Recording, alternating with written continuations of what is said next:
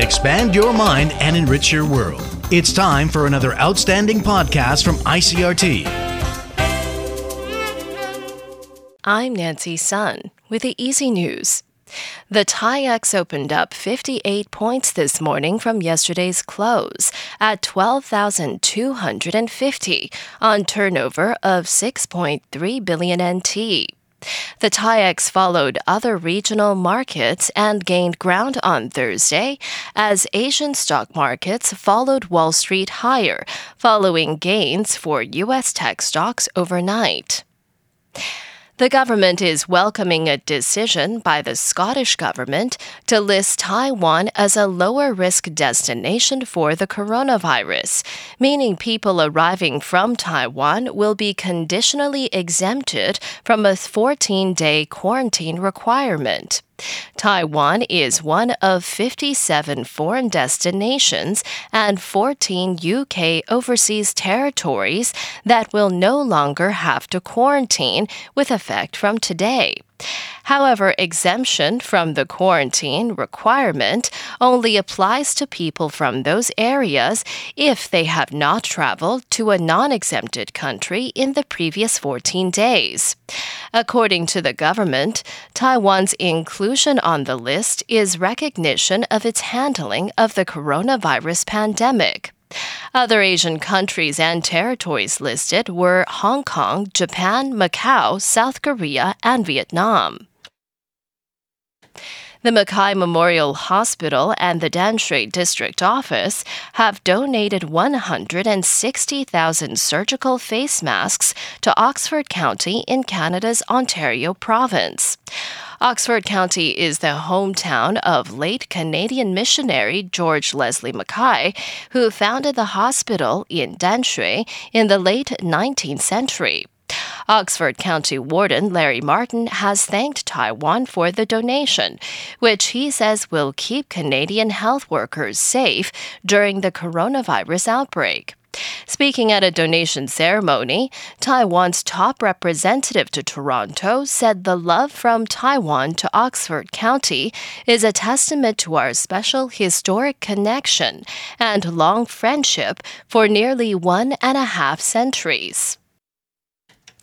Presumptive U.S. Democratic presidential nominee Joe Biden has laid out a plan to revive the American economy, focused on manufacturing and innovation. Our U.S. correspondent Jagriti Dave reports. Joe Biden announced a plan to spend $700 billion on U.S. products and innovation, which he said will create 5 million more U.S. jobs. He said his plan, titled Build Back Better, would reduce America's dependence on foreign countries for manufacturing. Biden also criticised Donald Trump's handling of the coronavirus pandemic. His failures come with a terrible human cost and deep economic toll.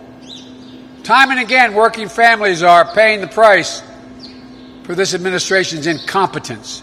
Like his Republican opponent, Biden talked about revitalizing domestic industries, saying when the federal government spends taxpayers' money, we should use it to buy American products and support American jobs. Violence broke out in Athens late Thursday during a mass demonstration against a new law to curb public protest, leaving 6 officers injured. A group of protesters hurled gasoline bombs at riot police outside Parliament, while police responded with tear gas and flash grenades. Police say they arrested 9 people and detained 15 others for questioning. Demonstrations were also held in dozens of other Greek cities and towns to oppose the plans by the center-right government. Critics of the proposed reforms argue that plans to prosecute protesters attending unsanctioned rallies and to hold protest organizers responsible for damage caused if rallies turn violent are legally problematic. The government says it added several clarifications to the bill to address those concerns. And finally, interim Bolivian President Janine Áñez says she has tested positive for the new coronavirus, but feels strong and will continue working from isolation. She is the third Latin American leader to be infected in recent weeks. Her infection comes amid a spike in cases in the Andean nation, which has banned mass gatherings to try to limit the spread of the virus. Other Latin American leaders who have tested positive for COVID-19 include Brazilian President Jair Bolsonaro and Honduran President Juan Orlando Hernandez. And that was the ICRT News. Check in again next week for our simplified version of the news, uploaded every day in the afternoon. Enjoy the rest of your day. I'm Nancy Sun.